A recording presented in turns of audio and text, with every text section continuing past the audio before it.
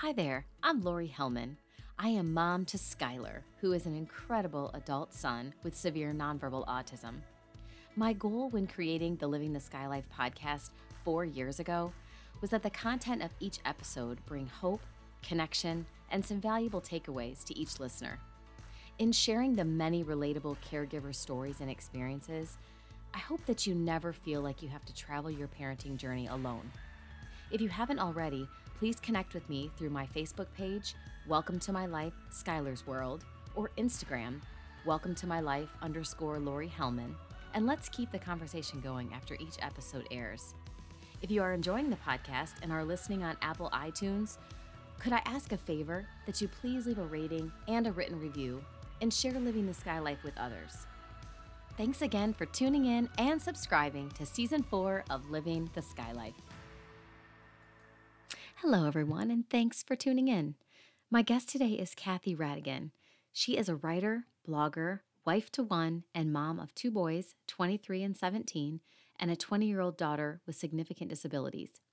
She is the creator of the blog My Dishwasher's Possessed. Kathy's work has been featured in many online publications, including Her View from Home, Grown and Flown, Finding Cooper's Voice, as well as having viral pieces on Today's Parent, HuffPost, and Scary Mommy. She is a contributing author to the upcoming book, So God Made Me a Mother, which should be released April 18th of 2023. Kathy's current passion is sharing her experiences as a special needs parent on the Facebook page, The Forever Nest by Kathy Radigan. I was really excited when Kathy accepted my invite to be on the podcast. I look forward to talking to all parents who have years and years of experience, because I know for myself and maybe all of you listening, we can all learn something from each other and the uniqueness of each of our journeys. So I was really excited to talk to Kathy. So please enjoy my conversation with Kathy Radigan. So welcome back to another episode of Living the Sky Life. My guest today is Kathy Radigan. You may know her from My Dishwasher's Possessed page, or what is your other page? Is The Forever Nest. The Forever Nest. That's right. I knew that off the top of my head. I just couldn't come up with it. So welcome to the podcast, Kathy. I'm so glad to talk to you. So what I would like to kind of go back. My last few guests that I've had on are the caregivers of older, we say, adult children.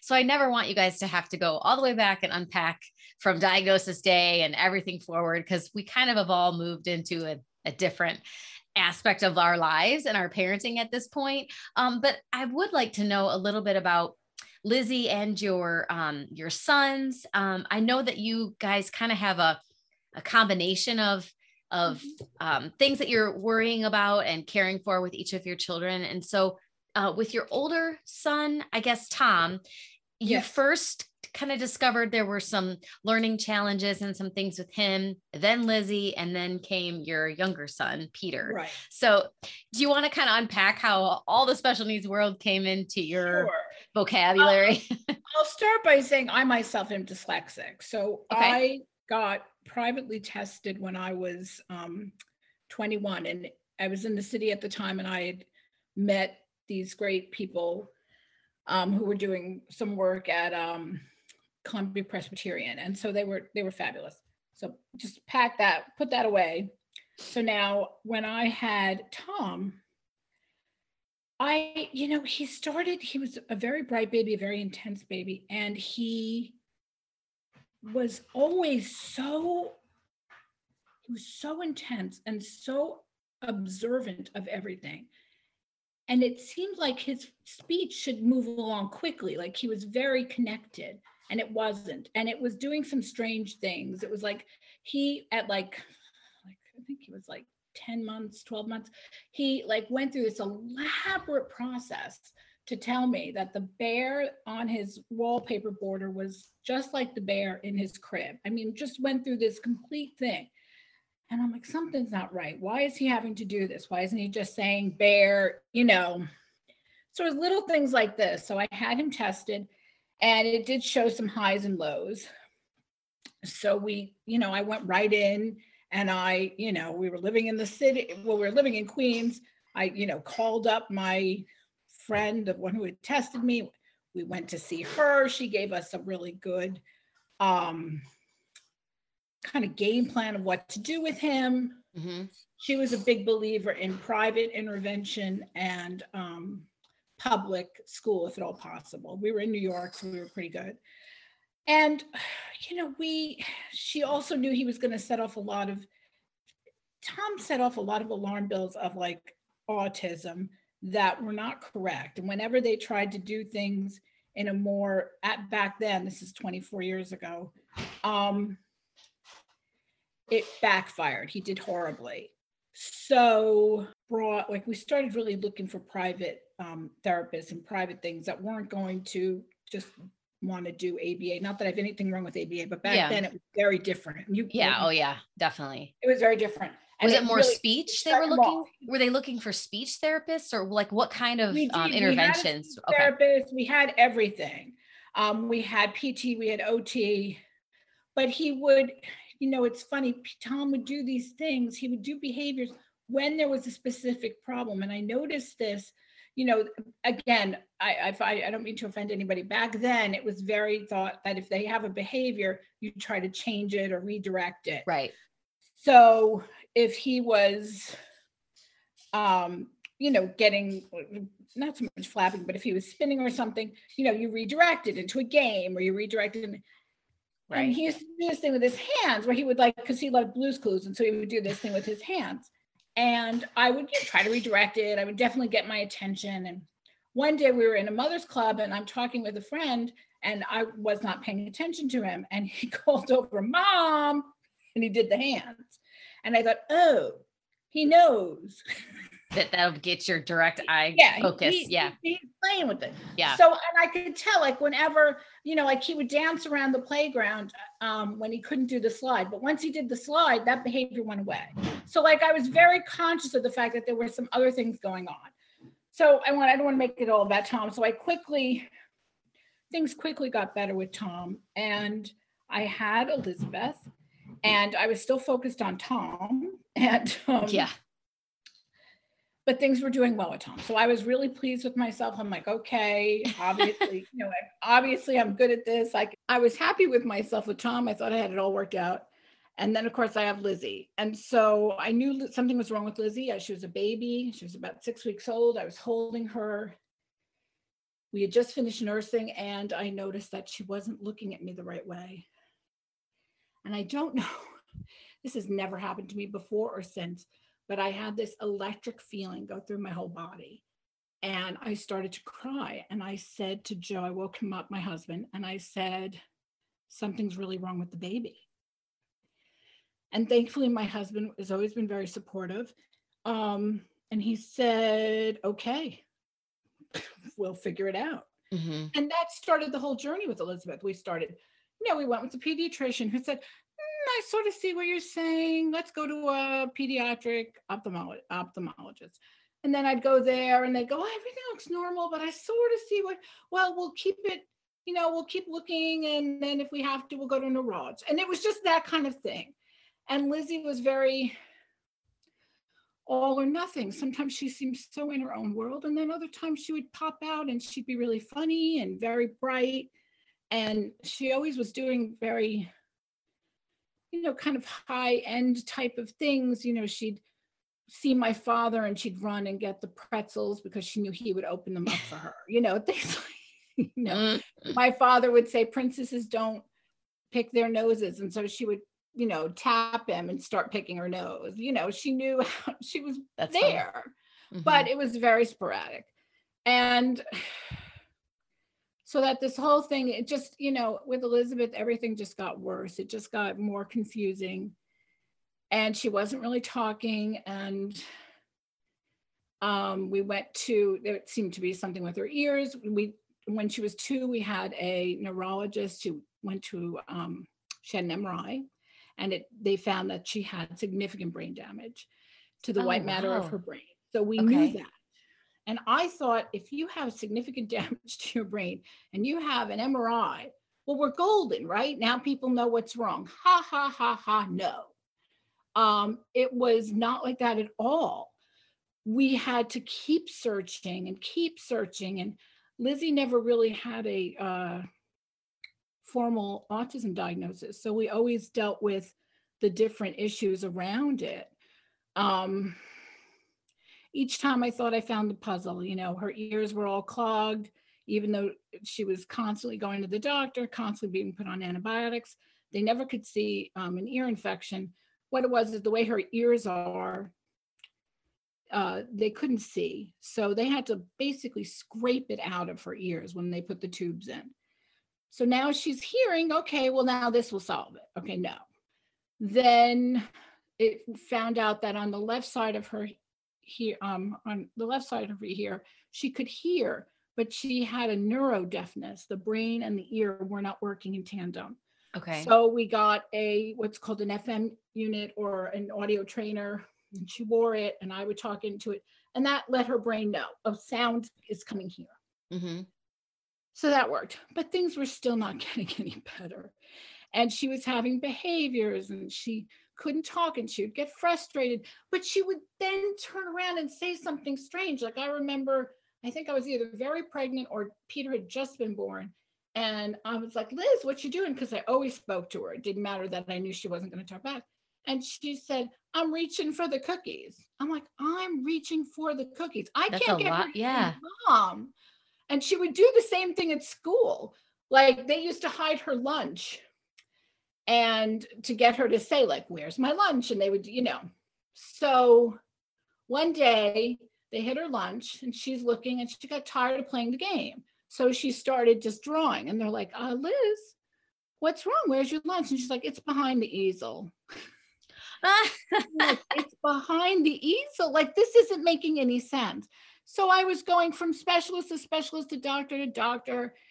Then there were some physical components, medical components that were coming up, and she was growing too fast. And it was just so many things with Elizabeth, so many dark days of the soul. So eventually, and her behaviors were so bad. She couldn't sleep at night. It was awful. And she couldn't explain any of that, like how she was feeling with her vocabulary. Could she? She could not explain any of it. Yeah. That's always the hardest part, is connecting with your emotion. She really couldn't. She could get words, sometimes little words, but we could not. Every so often I would find out something and I'd be like, oh my God, that's what it was. Like she used to ask for apple pine. And I thought she meant apple pie. Yeah. So I would go out and get apple pie, and it wasn't the right thing. And a year later, we were at my mother's and she takes my hand and she goes, apple pine, pineapple. Oh, like, pineapple. She just had it reversed. Pineapple. Oh my gosh. I don't know that I would have made that connection either. I would have bought the pie like you.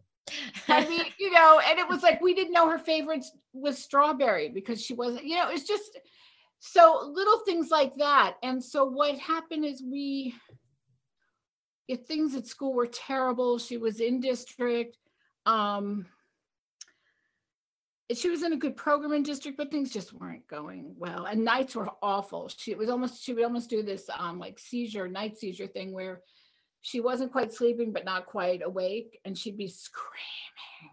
Oh gosh. And we had gone for a 48-hour EEG, and she would be delightful in the morning, like really cute all day. And then at night, she could not go to sleep and she'd be screaming her head off. And the nurses were trying to help me. And we were at the bed closest to the window. So there was another little girl also having the EEG at the same time. And so there's the curtain separating us. And Lizzie is, still in full throttle, screaming at the ungodly pitch. The nurse walks in. By the time she gets to our bed, Lizzie's out, which is what she would do. Just out.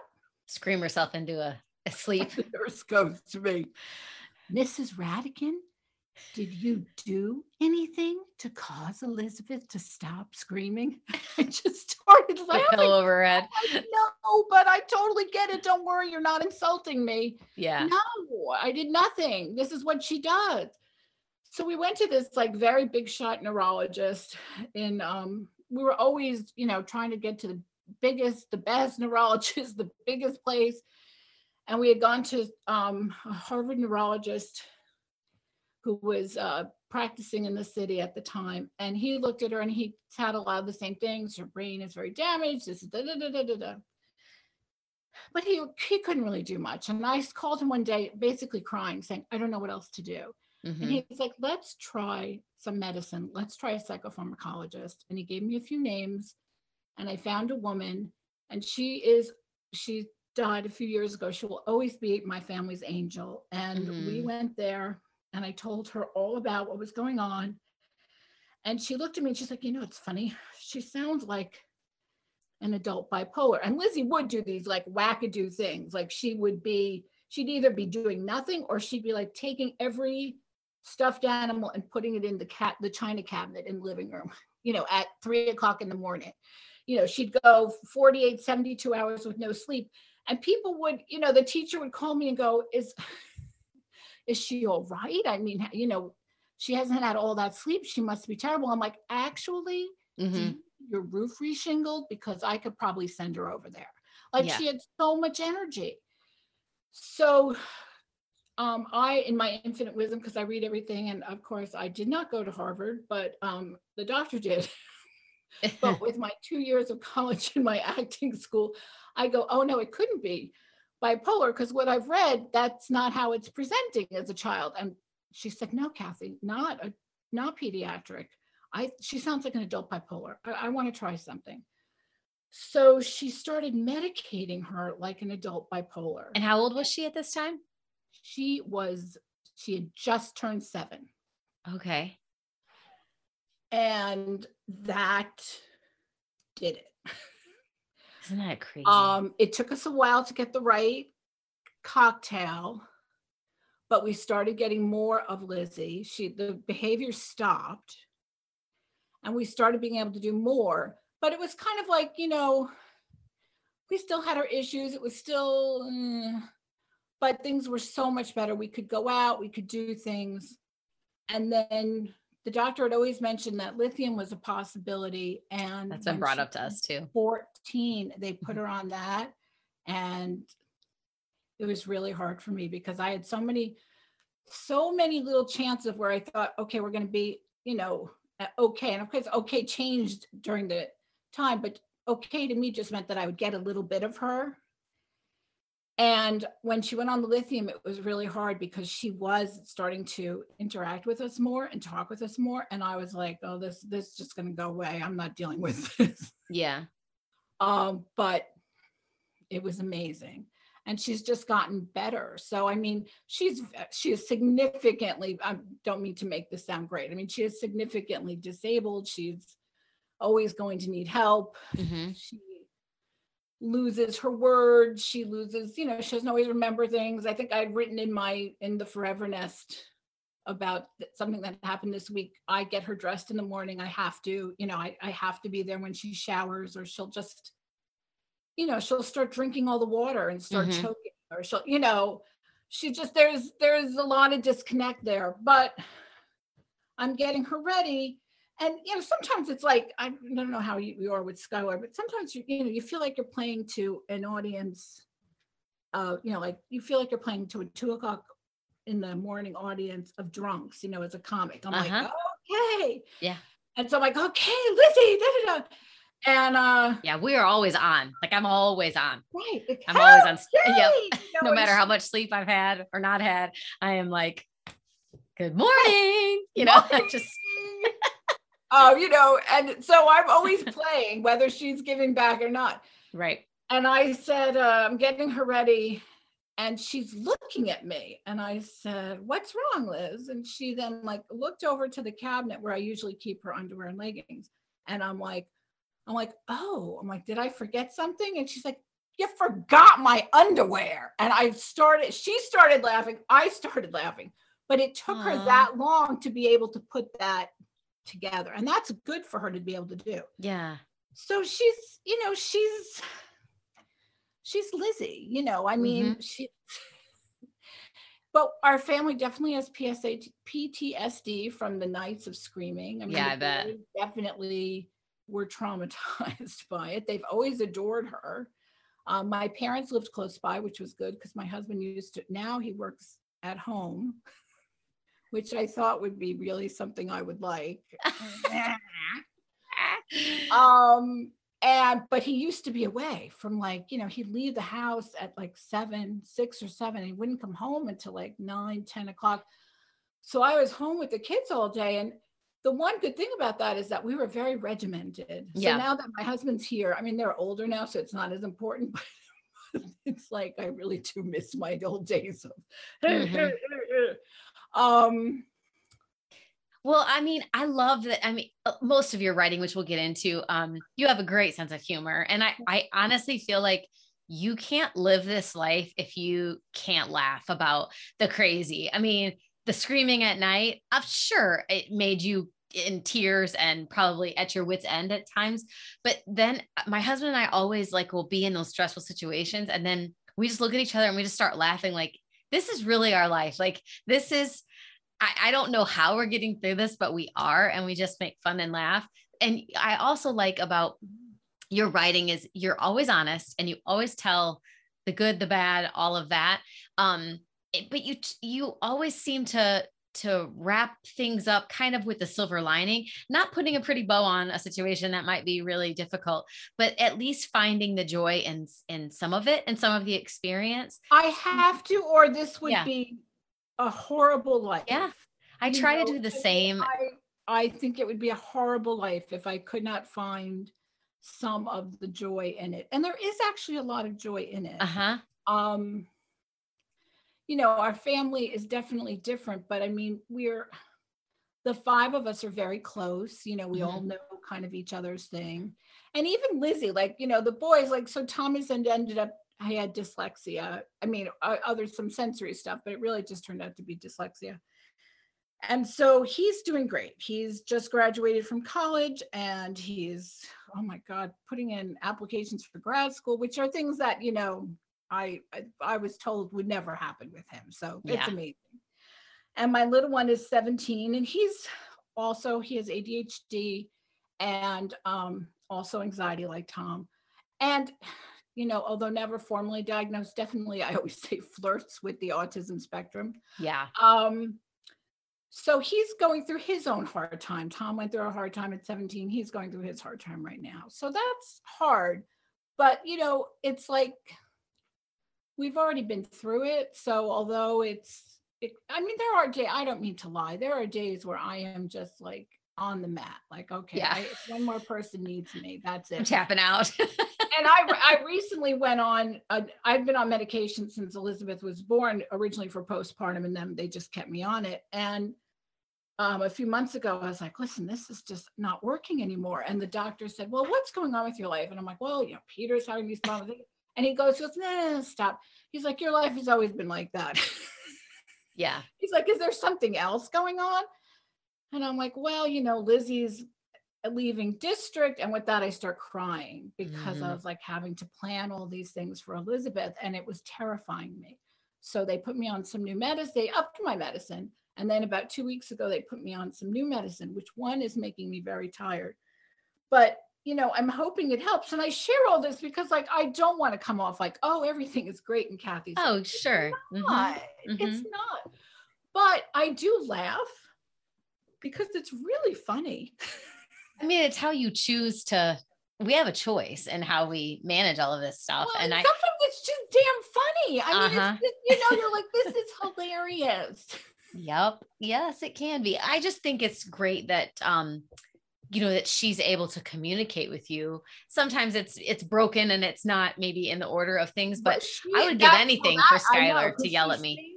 It was funny because my doctor that we go to now, after our sainted doctor died, she wanted to make sure we were in right hands. So she found us a new doctor. And this new doctor is a little different than Dr. Ash. Dr. Ash was always very gentle and sweet. And Dr. Gold is a little more, she's wonderful, but she's just a little more stern at times. And she wanted to talk to Elizabeth alone. And Joe and I are like, oh, how long is that going to last? We're sitting there. And like Lizzie was in there for like a half an hour. And like, we didn't see anything flying, nothing going through the air. So we're like, wow. So she comes in and Dr. Ash goes, Elizabeth is feeling very alone at school. And she feels oh my gosh, as if she is different from everybody else, which would be completely accurate because there are some differences with Elizabeth and the other kids in her class. But I go, yeah, Lizzie didn't tell you that. And the doctor's like, Kathy, yes, she did. I'm like, oh, no. I believe she feels that, but my daughter did not tell you that. And she did. She used music, she used scripting, but she did say those things. And shortly after, Lizzie came to me with a song that she had found. She somehow got into heavy metal music. God only knows how. I don't know. Nobody in my family does. But it was these lyrics. And I was like, holy, holy, holy. That is exactly how you feel, isn't it, honey? So I started kind of easing into like trying to accept the fact that she was communicating with me.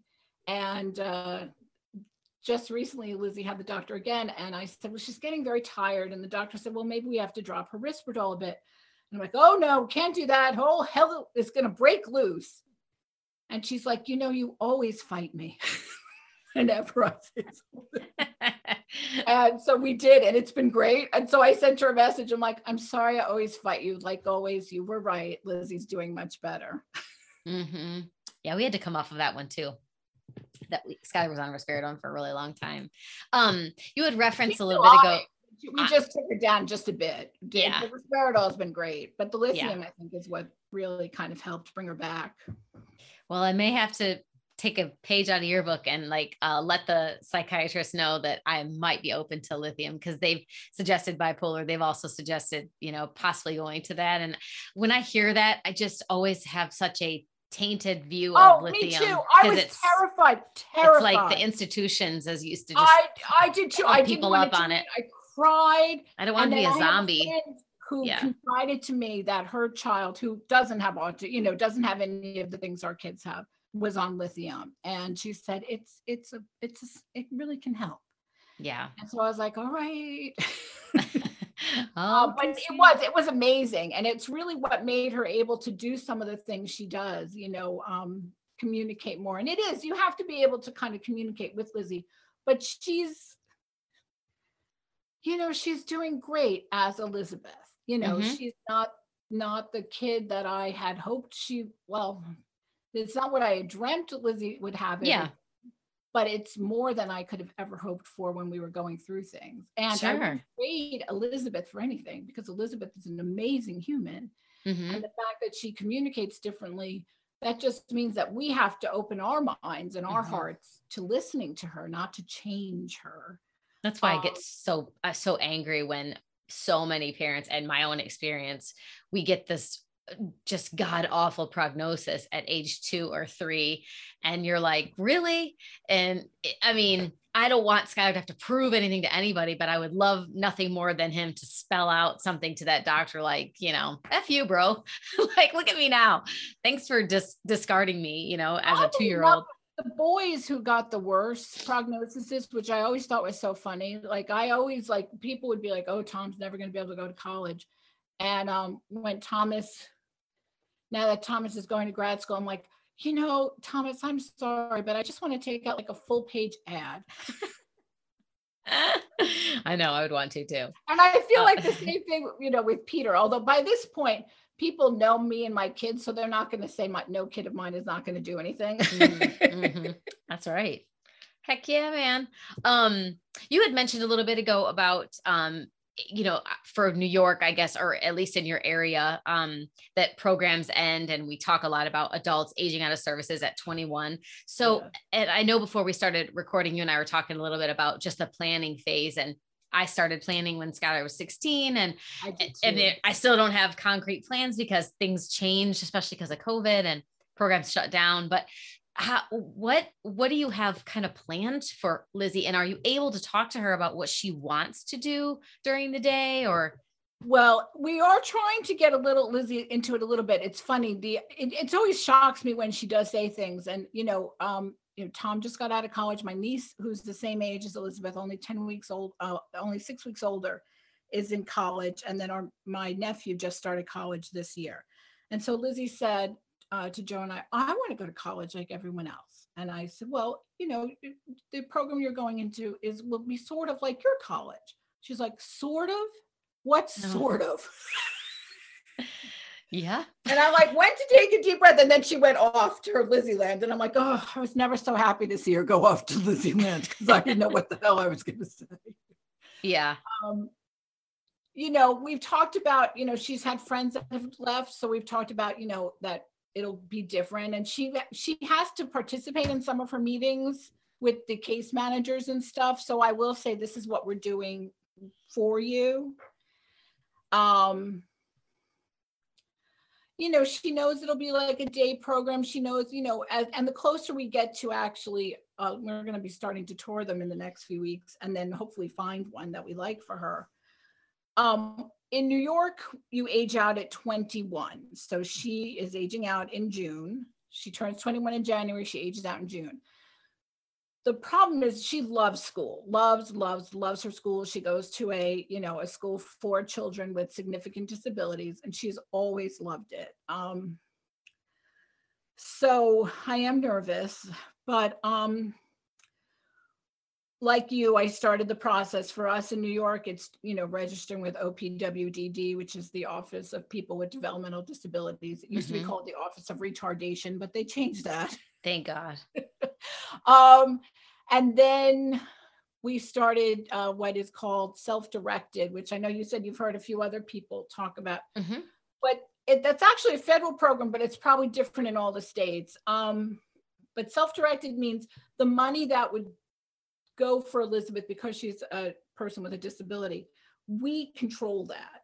And by control, I mean, you know, we have OPWDD is the umbrella, then we have an agency that will be controlling, you know, where the payments, how the payments are made, and then we have a broker to where, you know, who helps us get the programs. There's a case manager. There's a whole system. I've become my own little cottage industry, and then I will have staff that I can hire through these things. So Lizzie will be able to have, you know, a companion or a friend that can take her to, you know, if she wants to take a cooking class or she wants to take horseback riding, that's in conjunction with the program that she goes to. And then we can pick that program, and that all comes out of her budget. And it's a quite substantial budget, especially when they leave school. So that's kind of self-directed. That's so nice. And it's nice to hear you say her budget is substantial, because our budget doesn't change when Skylar ages out. It doesn't. Ours almost, he's still on the waiver, but it's like piddly hours. It's nothing. The other question I had for you is, which I asked of the other guests that have been on that talked about self-directed, because they hired their, you know, respite workers or like, you know, age similar friends to take them places and stuff. Yeah.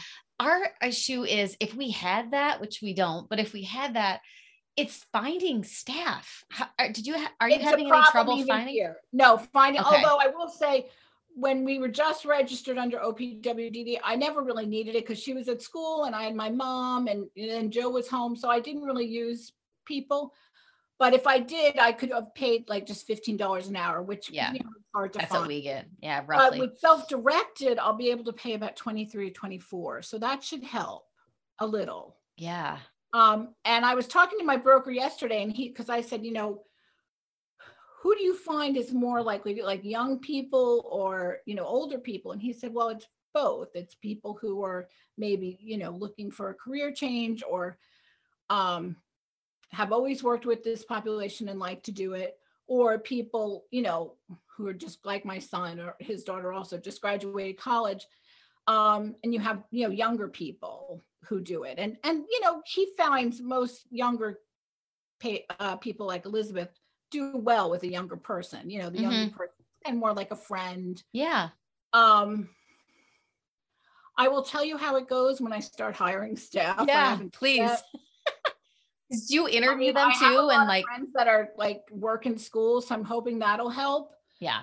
But that is a challenge. People talk about it all the time, and keeping staff. And he did say that, you know, kids, you know, especially if you have a kid that's right out of college and they're using this as, you know, a job either through grad school or just, you know, trying before their real job kicks in, you know, they're going to leave. And so that's just part of the thing. Yeah.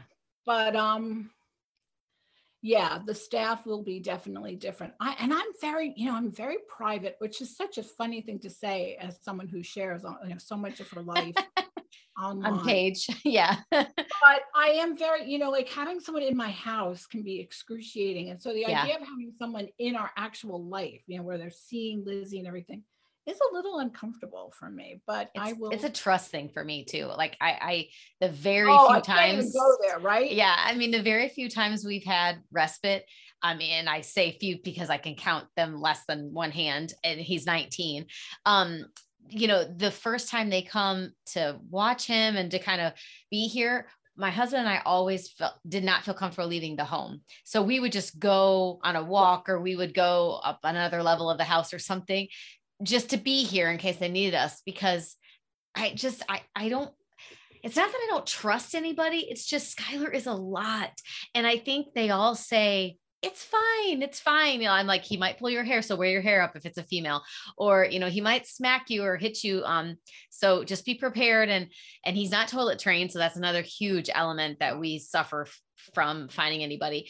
And they all say it's fine, but then, I mean, it's not, it's a lot to be, even for a couple hours to be hit repeatedly. And he tests them all out to see if they can hack it. And I don't know. So then they never come back. Yeah. We always kind of No, know that's going to happen. Lizzie is charming, and she can do, some things for herself. She can go to the bathroom by herself, which is great. She could, actual care. I mean, I have to really help her, but a person would be able to easily take her out.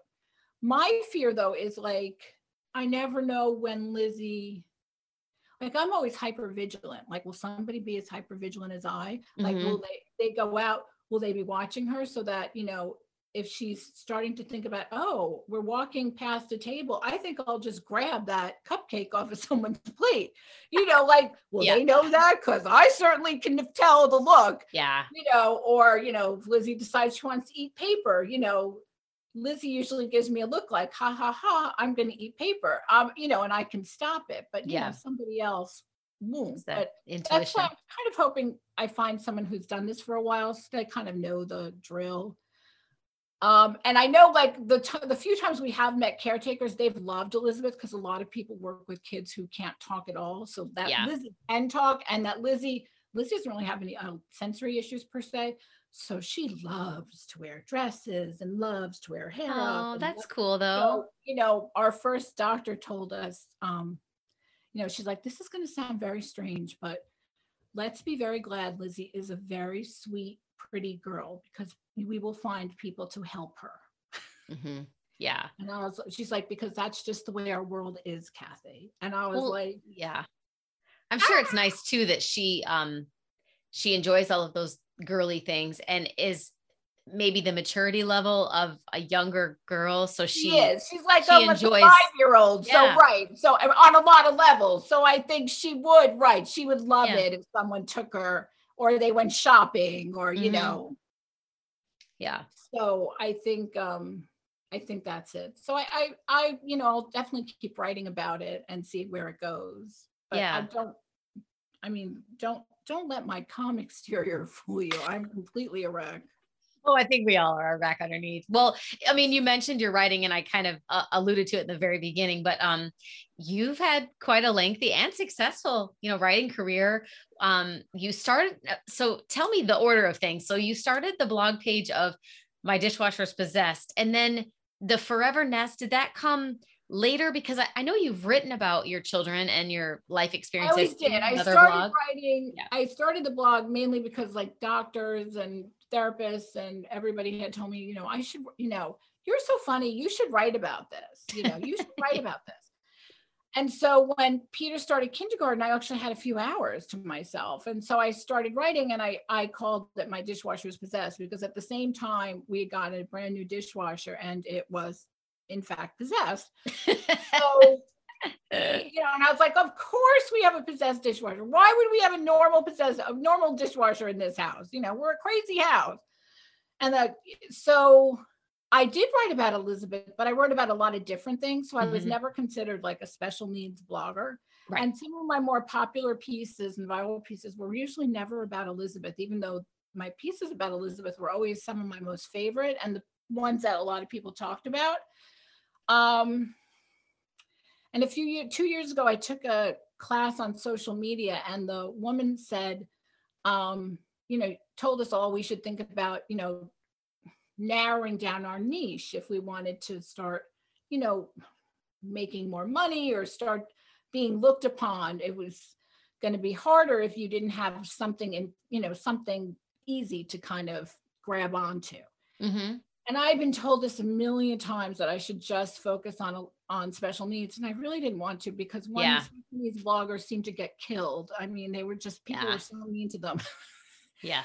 And I And didn't still want are. to focus my life on that. Yeah. But I thought, well, I do, the woman who taught it said, well, you have a very unique viewpoint because she's older, and not a lot of people are writing about older kids. Correct. And I also kept it more so it's not just for parents, it's for anybody, because you could I have a dear friend whose husband had a stroke, and now she's a caregiver. Never thought that was going to be her life. So I mean, or you can have a parent and all of a sudden you're a caregiver to a parent. So I wanted it to be something for caregivers where we could make, if you were somebody who had an odd sense of humor like me, you could laugh a little, and if you don't want to laugh, then I'm probably not the place you want to be.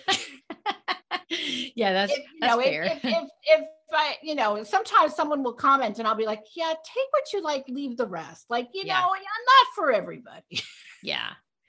Yeah. But I have loved these last 2 years because the community that is formed on the page is so wonderful. And people, of course, they love Elizabeth, and Elizabeth gets a kick out of that. There are people that, like her so much, but also, people like you. I've met so many people that are in similar situations, or, people who are caretaking, and it's been wonderful. I haven't had, a lot of the bad experiences my friends have had, but I'm also not considered an autism blogger, so I think that helps too. Yeah, I've wrestled with some of the same things as you. I mean, clearly my page is not enormous, but not mine. Yeah, and I love talking about Skylar, and I love sharing everything I learn along the way, the good, the bad. If it's helpful, it's not helpful. Maybe people will forward it on to someone that, it's funny whenever I write something and I see people comment with someone else's name, like, oh my gosh, you need to read this or whatever, which is great. That's why I do it. But I have an identity of my own. And so I struggled with that too. I don't want to be known as an autism mom. That is one of the things that I was, gifted, I guess, in the scheme of parenting. But I have a daughter who's a senior in high school, and she's preparing to go to college. And I want to talk about her, and I have a career. And I have a sense of humor outside of all of this stuff, and things that I enjoy. You can branch out, though. You can do other things. I just don't want to talk autism all the time. About, if your daughter, there are places you can write about that. Like you can go into Grown and Flown, and they would love, stuff about your senior daughter, and you could, they actually pay you for that too. So you could. Oh, really? Not a ton of money. I know nothing about about writing. I just write because I enjoy it. I wrote my book because I enjoyed it. And that's kind of how I feel about, I wrote the book and I started the podcast, and this, back in 2019, and this is my autism section, because I really want to share. And I've said this several times this year already on this episodes, but I started this podcast to find moms like you, because I want to know what's next and be a resource for the parents that have younger kids. So all of us are sharing, what happens when they're 22, what happens with guardianships, what happens with Social Security, all the things that nobody talks about until you're in this seat and you're like, oh my gosh, I have to do what? What happens next? Day programs? How do I find all that? Guardianship was something that freaked the hell out of me. Yes, I know. I cried through the whole thing. But I still am crying. Yeah. Yeah. So, I love that aspect of social media and of blogging, because I'm like, oh my gosh, I'm really going to connect with this mom because she is just like me. And so it's been great. And I love your writing. Yeah, I think I am glad I still keep up my Dishwasher's Possessed, because it is the place where I can make jokes about being older and, having teenagers, and I do silly, stupid memes, and I like that, Yeah. I follow both.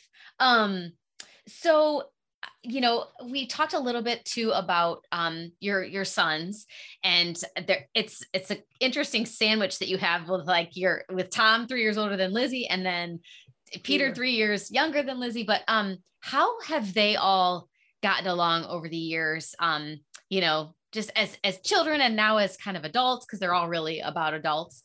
I think God felt sorry for me.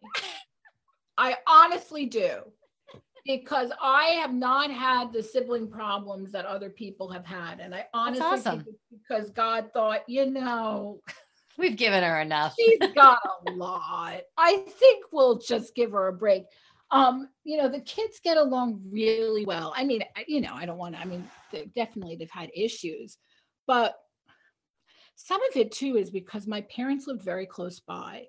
And so, especially with Tom desperately wanted to look normal. He wanted to and I felt bad for him sometimes because, we don't even approach normal. And when letting him hang with my parents a lot and do things, he didn't have to always feel like the sibling of a child with, issues. Mm-hmm. And he could, if he was having a sleepover, either they could do the sleepover at my parents' house, or I could send Peter and Elizabeth over to my parents and he could have a sleepover with just us and his friends. And so that I think helped a lot. Yeah. And Peter and Tom are great with each other because they can be really goofy with each other. It's kind of like, no one's going to tell them not, to not be goofy together. And they both are amazing with Elizabeth. It's funny, when Tom went away, Lizzie always used to have this thing. It's from Olivia, my little brother and my little bother. Oh my God. My daughter read we had all the Olivia stuff. Always say, Tom That's is funny. My little brother, but Peter's my little bother. I forgot all about that line. And when Tom came back from college, he's like, oh, listen, she's like, well, Peter's my little brother, but you're my big bother. Aw, that's funny. Because Peter is amazing with her. He will be like, he's the best in the family. He actually gets her to talk more than any of us. And he will just not take no for an answer. He'll be like, Elizabeth, I'm sitting here and I'm asking you a question. Could you please answer my question? And she'll be like, okay, Peter. Lizzie, could you just look at me while I'm talking to you? Okay, Peter. That's such a neat bond, though.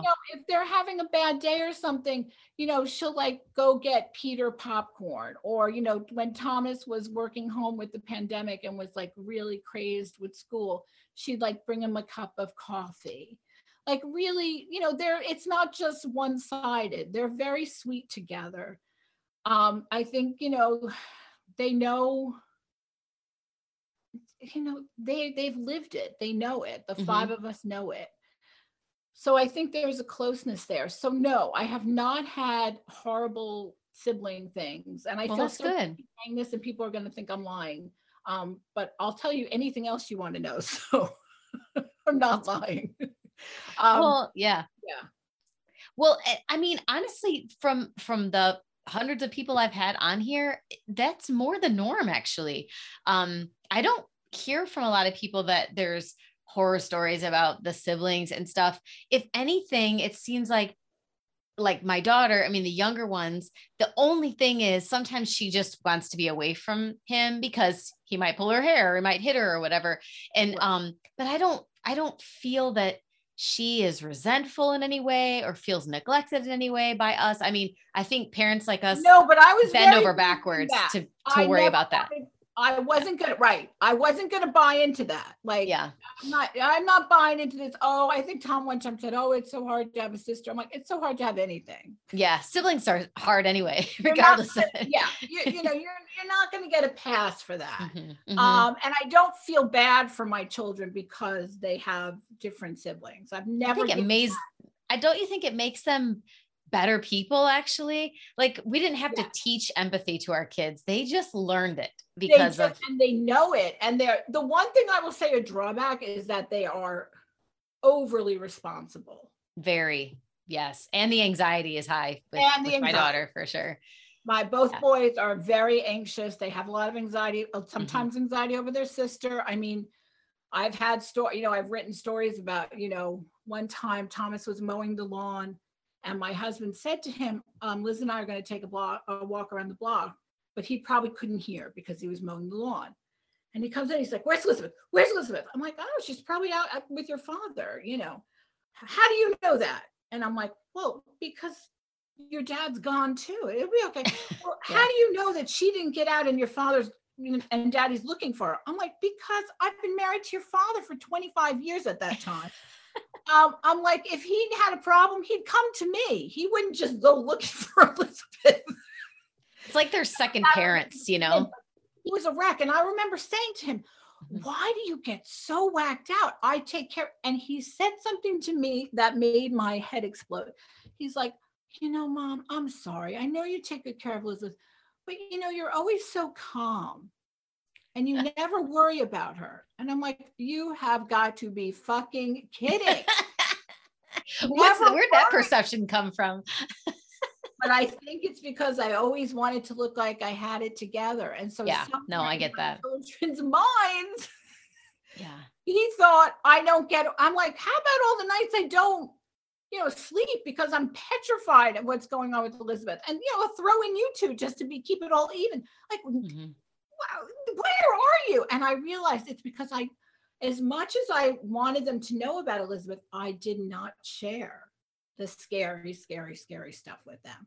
Yeah. And it didn't help anything. They were more anxious because of it.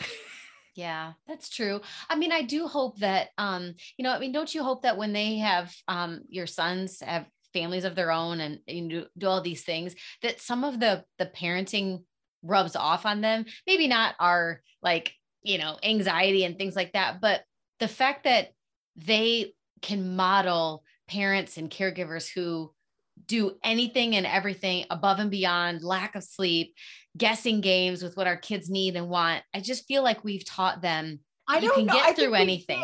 I don't know if they really know it yet. I think they probably won't know it until they're parents themselves, or they'll see it and they'll go, whoa, I always knew my mom and, and dad did, but whoa. Underestimated what they really went through. Yeah, those people were really doing a lot more than I thought they were. I mean, both boys are very kind. They both have very eclectic sets of friends.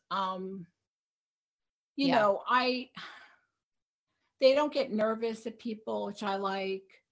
So I think all of that is really good. Now, I didn't, I don't know if this is a question that people like answering or have even delved into yet, but have you had a discussion with Tom even about the future for Lizzie? Some people are like, I'm not going to do that. No, oh, really? Tom started bringing it up when he was 5. Oh, really? He would walk around going, I'm just so nervous about what will happen when you two die. Okay. Well, hopefully that's not anytime soon. At 5, I'm like, oh. And it's funny because my parents and my father-in-law had such a different, like my husband and I were so upset, and they were like, well, he should be, the old grandparents. Well, he should be responsible for his sister. Like at 5?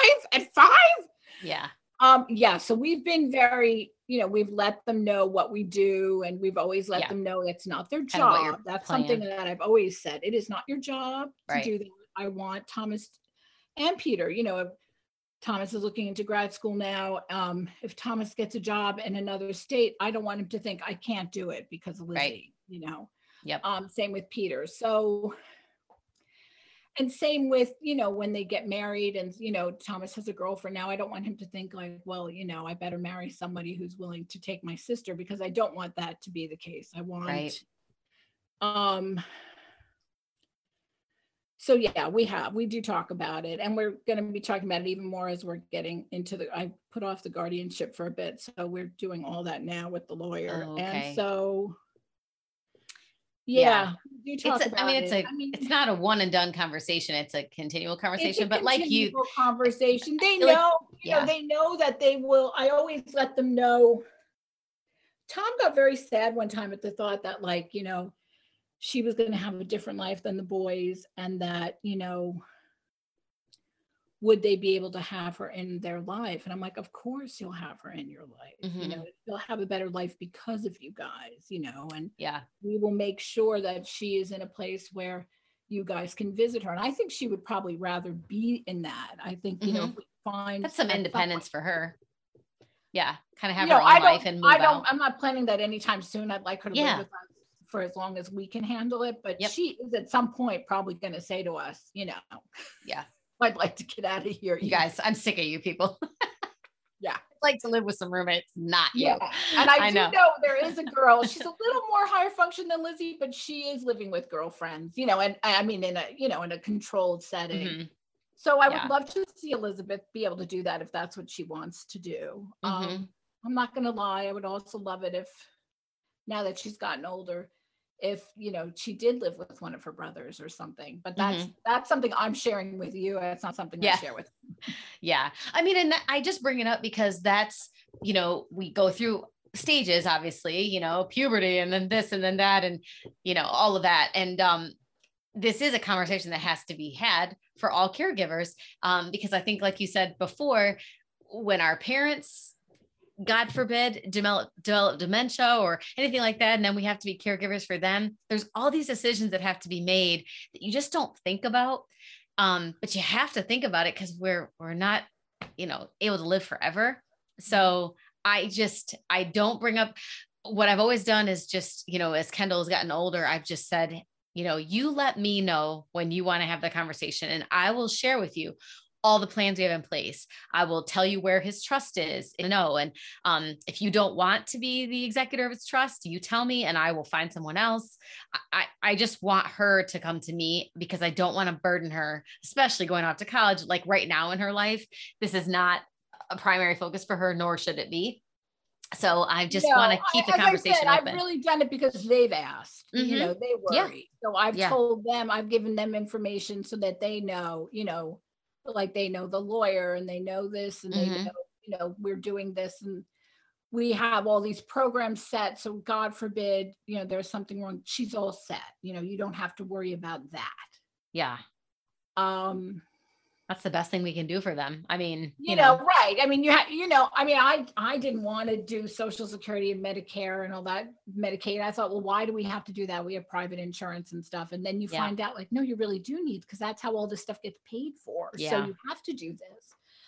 And now I'm glad I did, because now they won't have to deal with it. Because I've heard horror stories of, siblings who, they have a special needs sibling, their parents die, and there's nothing in place for the special needs sibling. I did not want that. I wanted there to just be an easy transition. My sisters are also willing to be not take anybody in, but at least be the kind of executor or the guardianship, so that Tom doesn't have to have everything on top of him and he can talk with them, although at this point Tom probably does want the full responsibility. Yeah. Well, that'll come from him. So, well, but there'll be other people involved for it too. There's a family involved. Well, you've, been at this caregiving journey for quite some time. So with all of your kids and different levels and experiences that you've had.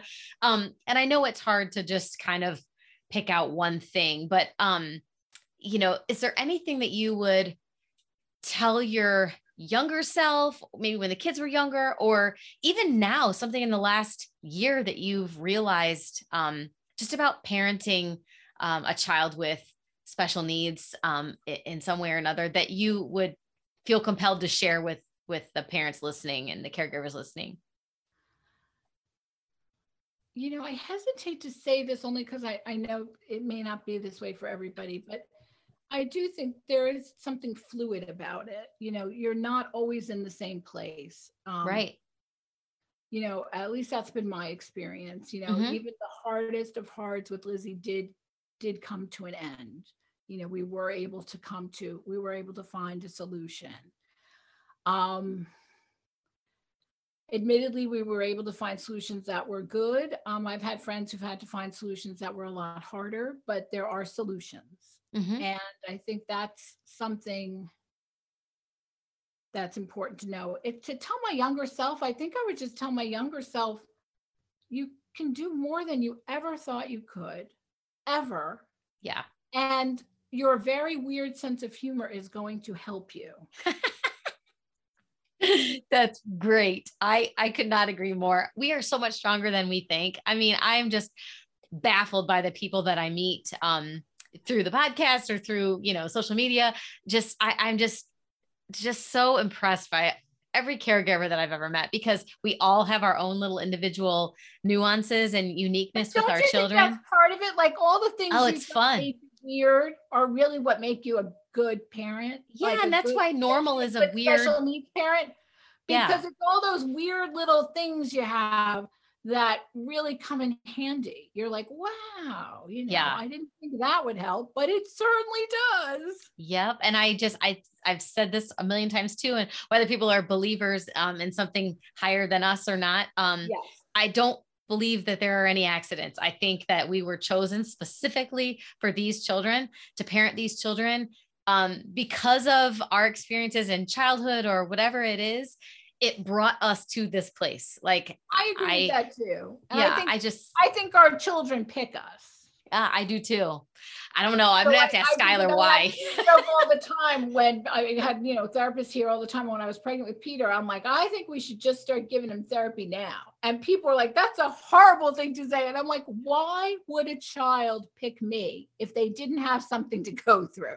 It would be a waste of time. That's true. Pick a normal parent if you want a normal childhood. But if you have a kid who's like, I'm going to have these things to work out, I'm going to go with that one. Yeah. Well, I mean, there's definitely, I'm sure, a point to all of it. We may never know in this lifetime what it is, but Skylar definitely keeps me on my toes, and maybe that's a good thing. I love my kids and I love my family, and that part of me has helped, I think. Yeah. Yep. If you would just embrace it. Like you said, you're never in the same. That's the biggest takeaway that I love that you said, is we're never in the same place. Even tomorrow, I'm going to be different. I'm going to handle things differently than I did the day before, because we learn. And I know that's hard, because I know some people are in a constant, same. Lack of sleep, lack of all. Yeah. They would know that it's probably not, even the way you deal with it is different. Yep. I agree. You're so wonderful. Thank you so much for your candid conversation with me today. And people, I will link up your pages so people can follow you if they aren't already, and read your wonderful writing. And I wish you all the best with your family. I know we'll be in touch. Yes. You take care. Thank you so much. Thank you. Okay. Bye-bye. I hope you enjoyed this episode of Living the Sky Life, and we'll tune in for the next episode coming soon. If you haven't already, please subscribe to the Living the Sky Life podcast within Apple Podcast, Spotify, and Google Play, so you'll receive alerts when new episodes are released. Subscribing is the best way to ensure you don't miss a single episode. If you like what you hear, be sure to select the 5-star rating, provide feedback, and share Living the Sky Life with others. Thanks again for listening.